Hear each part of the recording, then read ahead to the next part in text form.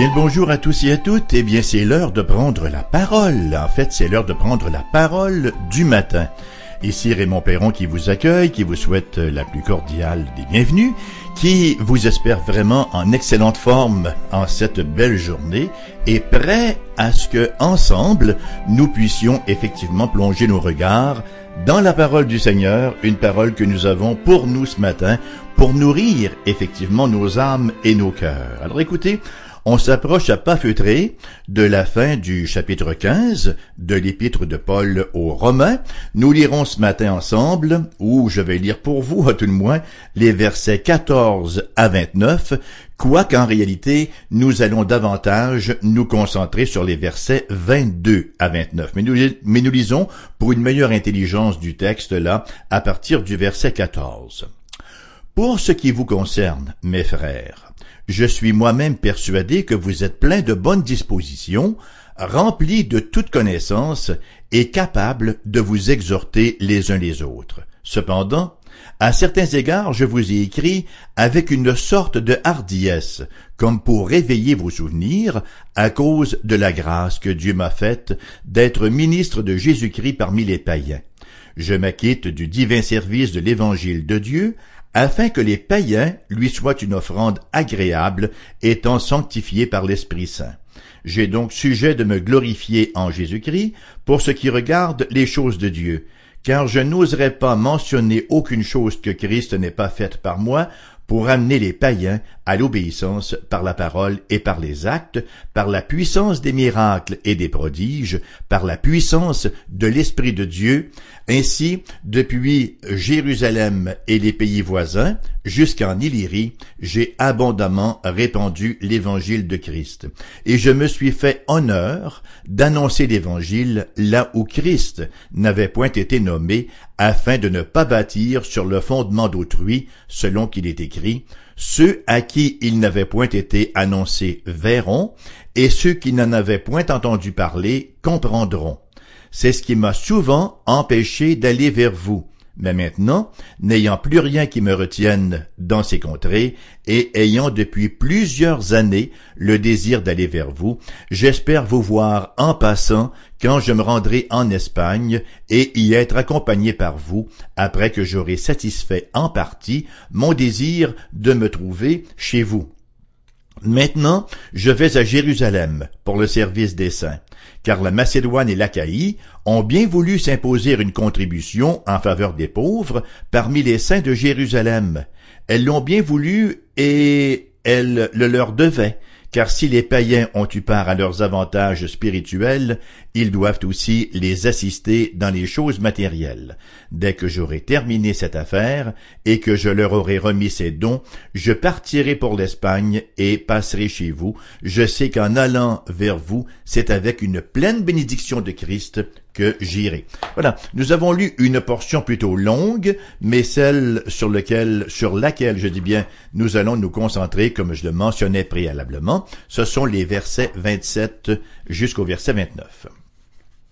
Qu'est-ce que Paul est en train de faire ici? En fait, il passe en revue les 20 ans de son ministère, les 20 ans de son apostolat, et il le fait bien sûr avec joie.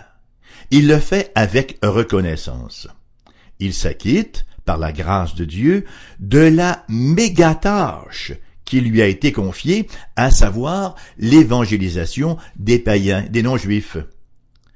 Il s'en est passé des choses dans la vie de l'apôtre depuis son aventure là sur la route de Damas, alors que le Christ littéralement l'a mis KO et l'a amené à la conversion. Cette lettre ici, Paul l'écrit au cours de son 3e voyage missionnaire à Corinthe. Il attend les délégués des églises païennes avec des offrandes. Si Paul a vu beaucoup d'événements prendre place, si il a vu des réalisations extraordinaires s'accomplir dans sa vie, il y a eu aussi plusieurs attentes qui sont demeurées inassouvies, ce dont d'ailleurs nous parle cette péricope.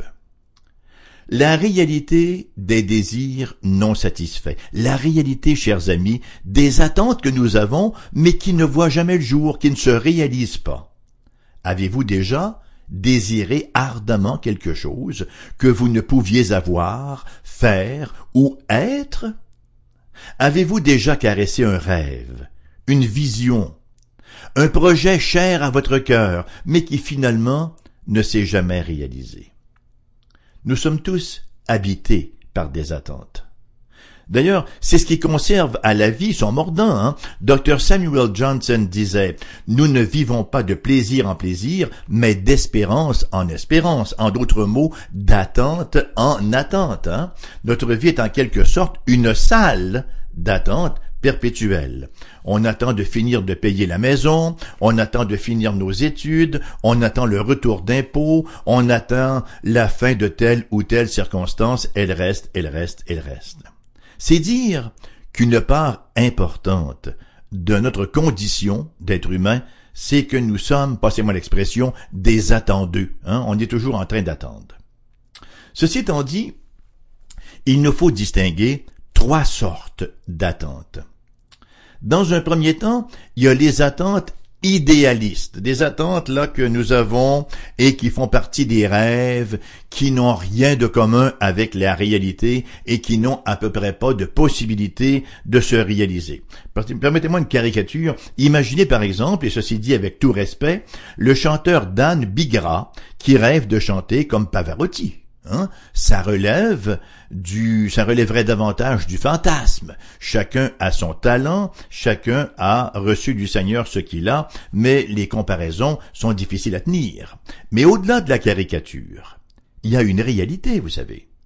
Il y a beaucoup de gens qui transportent dans leur bagage des attentes irréalistes à l'endroit d'un emploi, d'une meilleure éducation qui, en somme, n'est pas à leur portée, ou qui nourrissent également des attentes irréalistes à l'endroit d'un ministère. Ils voudraient exercer un ministère auquel Dieu ne les a pas appelés et conséquemment ne les a pas non plus équipés. C'est ce que nous appelons les attentes irréalistes, et c'est la première sorte. La deuxième sorte d'attente, ce sont les attentes légitimes, comme par exemple fonder un foyer, avoir un emploi décent, être en bonne santé, avoir un cercle social, avoir des amis. Ce sont des choses qui sont tout à fait légitimes. Et dans un troisième temps, il y a les attentes que Dieu nous met à cœur. Il existe, en effet, des fardeaux que Dieu nous met à cœur. Dieu qui suscite en nous un désir d'accomplir quelque chose de particulier. Pardon.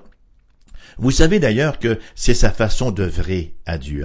Dieu n'est pas quelqu'un qui, bon gré mal gré, nous traîne dans une circonstance ou dans un ministère dont on ne veut absolument pas. Non, Dieu, d'abord, suscite en nos cœurs le désir d'accomplir une certaine chose et il nous conduit ensuite à sa réalisation.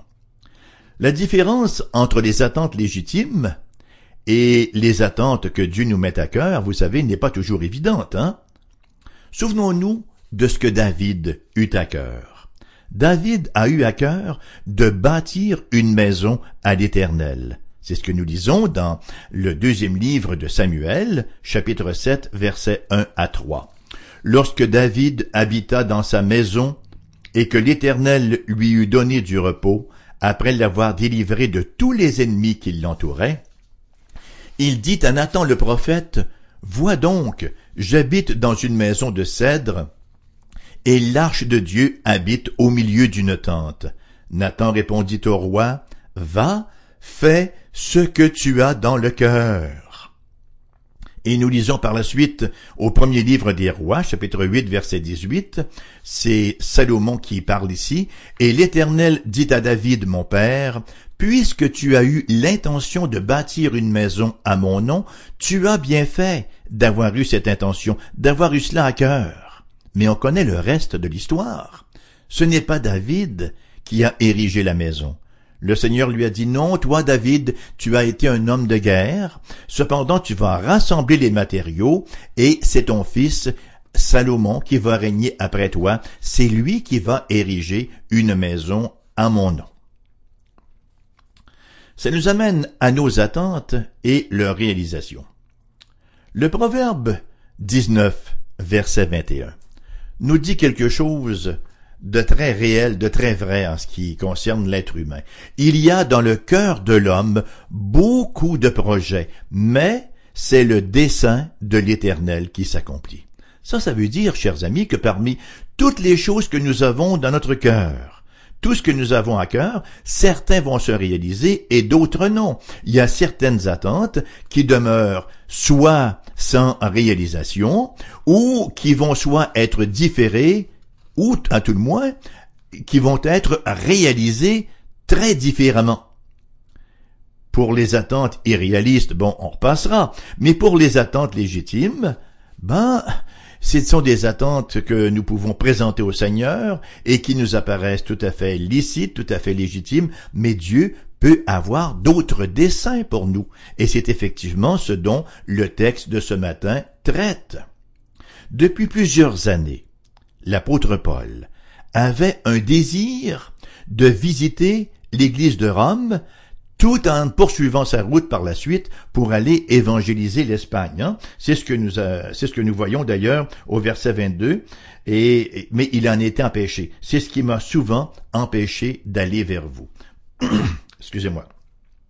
En fait, le désir de Paul était un désir pur.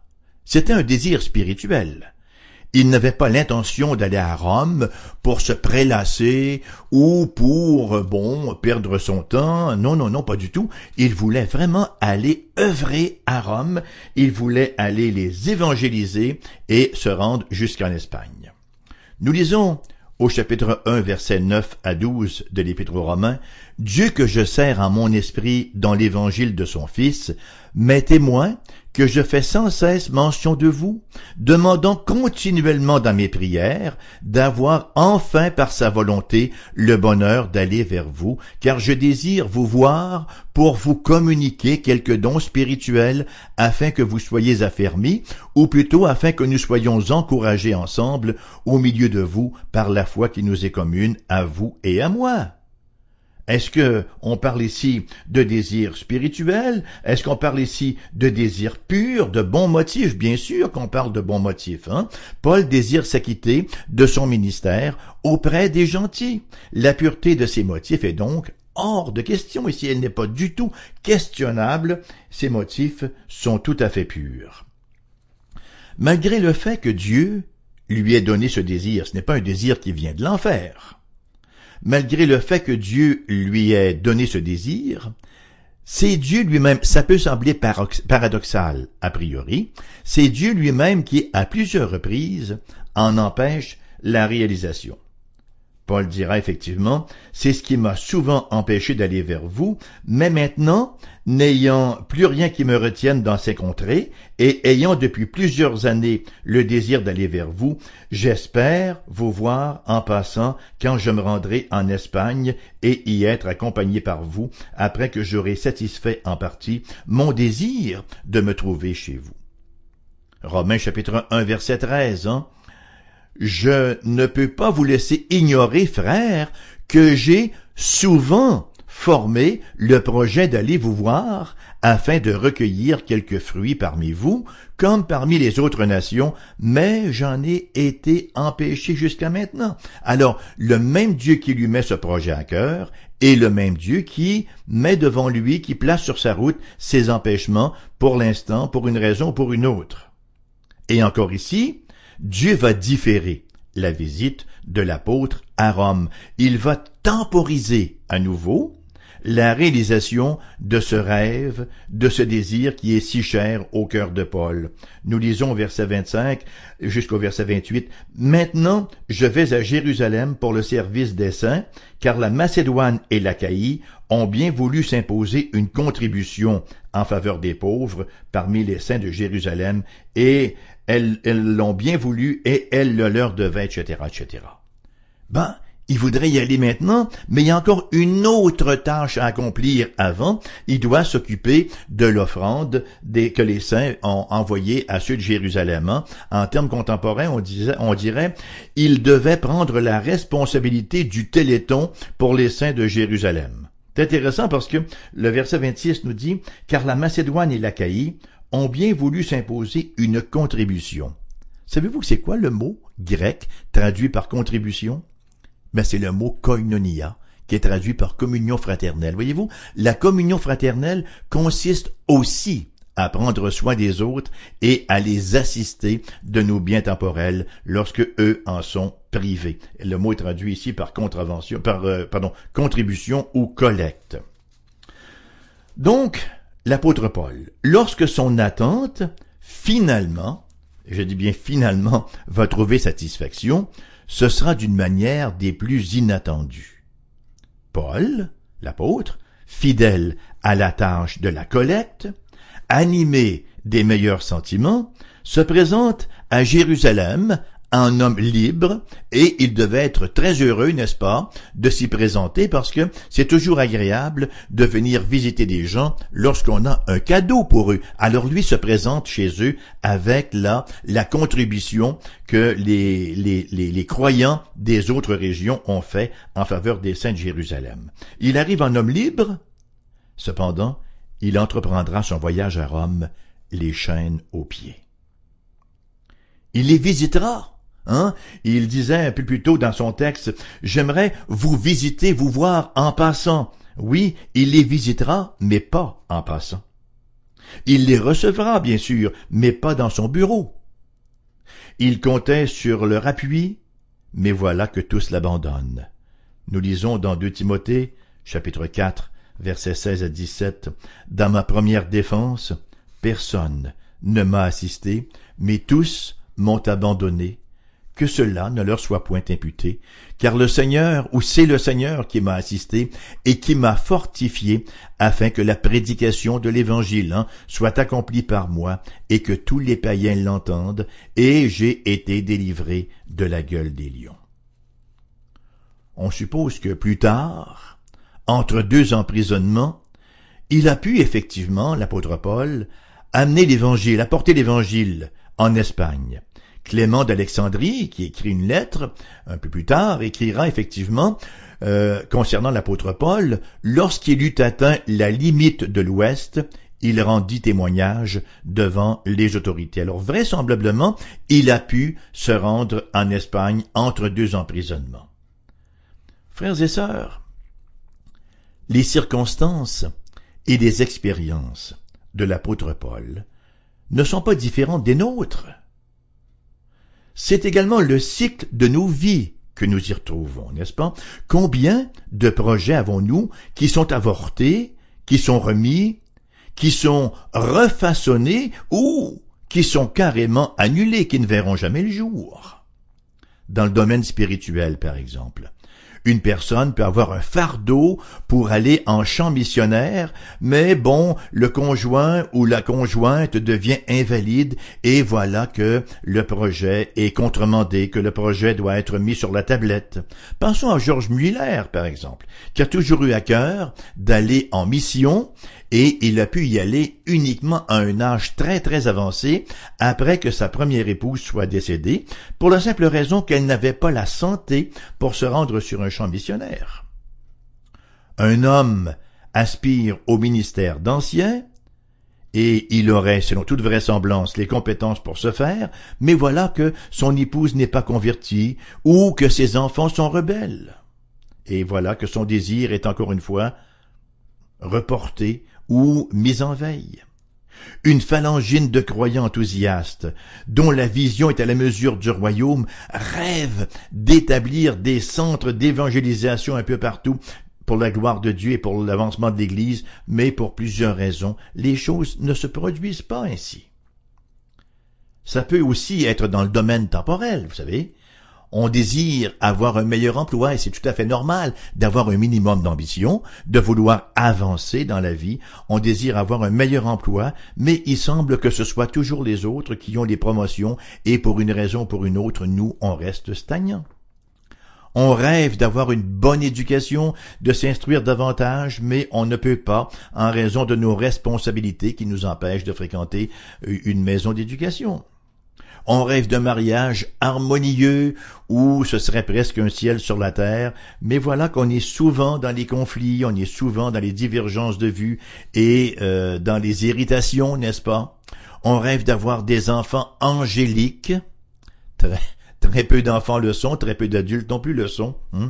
On rêve d'un lieu de résidence qui soit agréable, qui soit confortable, mais pour différentes raisons, n'est-ce pas? Les revenus ne sont pas ce qu'on voudrait qu'ils soient et on doit se contenter d'un lieu extrêmement modeste. On se fixe des buts qu'on ne peut atteindre parce que Dieu a un lot différent pour nous. Et ça m'amène à mon troisième point. Nos attentes et nos réactions. Pourquoi? Pourquoi Dieu empêche-t-il parfois la réalisation de nos attentes? Bien, dans un premier temps, et vous allez peut-être trouver cela un peu simpliste, mais c'est une réalité, il agit ainsi parce qu'il est le Seigneur de nos jours. Voyez? Nous ne contrôlons pas notre vie malgré que bien souvent de fois, on a l'impression que, mais dans nos moments de réalisme, on sait très très bien qu'on ne contrôle à peu près rien. Dans un deuxième temps, Dieu agit ainsi pour nous faire persévérer dans le devoir. Pourquoi est-ce que Dieu retarde encore le voyage de l'apôtre Paul ici? Parce que l'apôtre a un autre devoir à accomplir avant. Il doit aller livrer, porter lui-même cette contribution que les croyants des régions se sont imposés pour venir à la rescousse des croyants de Jérusalem. Dans un troisième temps, il le fait pour accomplir son œuvre. N'est-ce pas? Au verset 27, nous lisons « Et ces églises-là qui ont contribué, elles l'ont bien voulu et elles le leur devaient, car si les païens ont eu part à leurs avantages spirituels, ils doivent aussi les assister dans les choses matérielles. » Paul est simplement en train d'œuvrer pour Dieu ici, dans l'accomplissement de ce service des églises de la région pour les saints de Jérusalem. Nous faisons l'œuvre du Seigneur.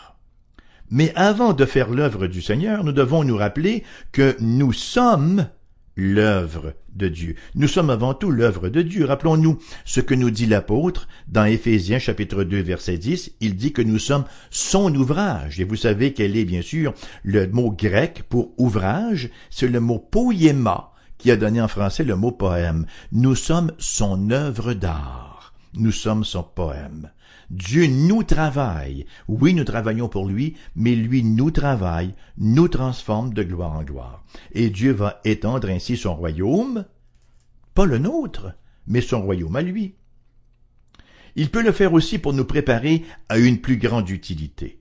Paul a appris plusieurs importantes leçons au cours de son arrestation, au cours de son procès, au cours de son emprisonnement. On sait que ça nous a donné 4 épîtres, entre autres, que nous appelons les épîtres de la captivité, à savoir l'épître aux Romains, aux Éphésiens, aux Colossiens et aux Philippiens. Rappelons-nous également son extraordinaire description du chrétien comme un soldat, alors qu'il décrit l'armure du chrétien. On sait qu'il le fait alors qu'il avait près de lui un soldat romain. Ça l'a grandement inspiré. Dieu peut agir ainsi aussi pour nous utiliser dans la préparation des autres. On voit cela, entre autres, pour David, qui a maintenant compris son rôle dans la construction du temple. Son rôle à lui, c'était de rassembler les matériaux pour que son fils Salomon érige le temple. Son désir s'est réalisé donc à l'apôtre Paul, mais très, très, très différemment qu'il l'avait d'abord imaginé. Permettez-moi de terminer cette émission avec quelques applications. Les empêchements à nos réalisations ne sont pas toujours ce qu'il en semble, vous savez. Il est extrêmement important d'apprendre à voir la main de Dieu en toutes choses. Permettez-moi 2 lectures tirées du livre des Actes. Actes chapitre 16, verset 6, où nous lisons, et c'est sous la plume de Luc là, « Ayant été empêchés par le Saint-Esprit d'annoncer la parole dans l'Asie, ils traversèrent la Phrygie et le pays de Galatie. » Ça, c'est l'équipe d'évangélisation de l'apôtre Paul. Empêchés par le Saint-Esprit d'annoncer la parole dans l'Asie, que font-ils? Ils ne défoncent pas les portes, ils traversent la Phrygie et le pays de la Galatie. 1 Thessaloniciens, chapitre 2, verset 18, l'apôtre Paul nous dit aussi, « Voulions-nous aller vers vous, du moins moi, Paul, 1 et même 2 fois, mais Satan nous en a empêchés. » Voyez-vous, que ce soit le Saint-Esprit ou que ce soit Satan, ultimement, c'est Dieu dans sa souveraineté qui fait en sorte qu'il y ait un empêchement de sorte que le projet ne se réalise pas. Notre réponse, chers amis, aux empêchements divins, elle en dit fort long, sur nous. Une attitude négative, par exemple, révèle vraiment ce qu'il y a dans le cœur, ou une attitude d'auto-justification, ou un désir de vengeance, ou de l'amertume qui s'accumule dans le cœur, etc., etc., démontrent certainement une très courte vision et une très faible perfection de la réalité des choses. Faut bien avouer que, dans certains cas, le péché qui nous habite encore, une partie de notre nature déchue fait en sorte que nous sommes portés à vivre dans un monde irréaliste aussi. Il y a des gens qui ne peuvent quitter leur passé, n'est-ce pas?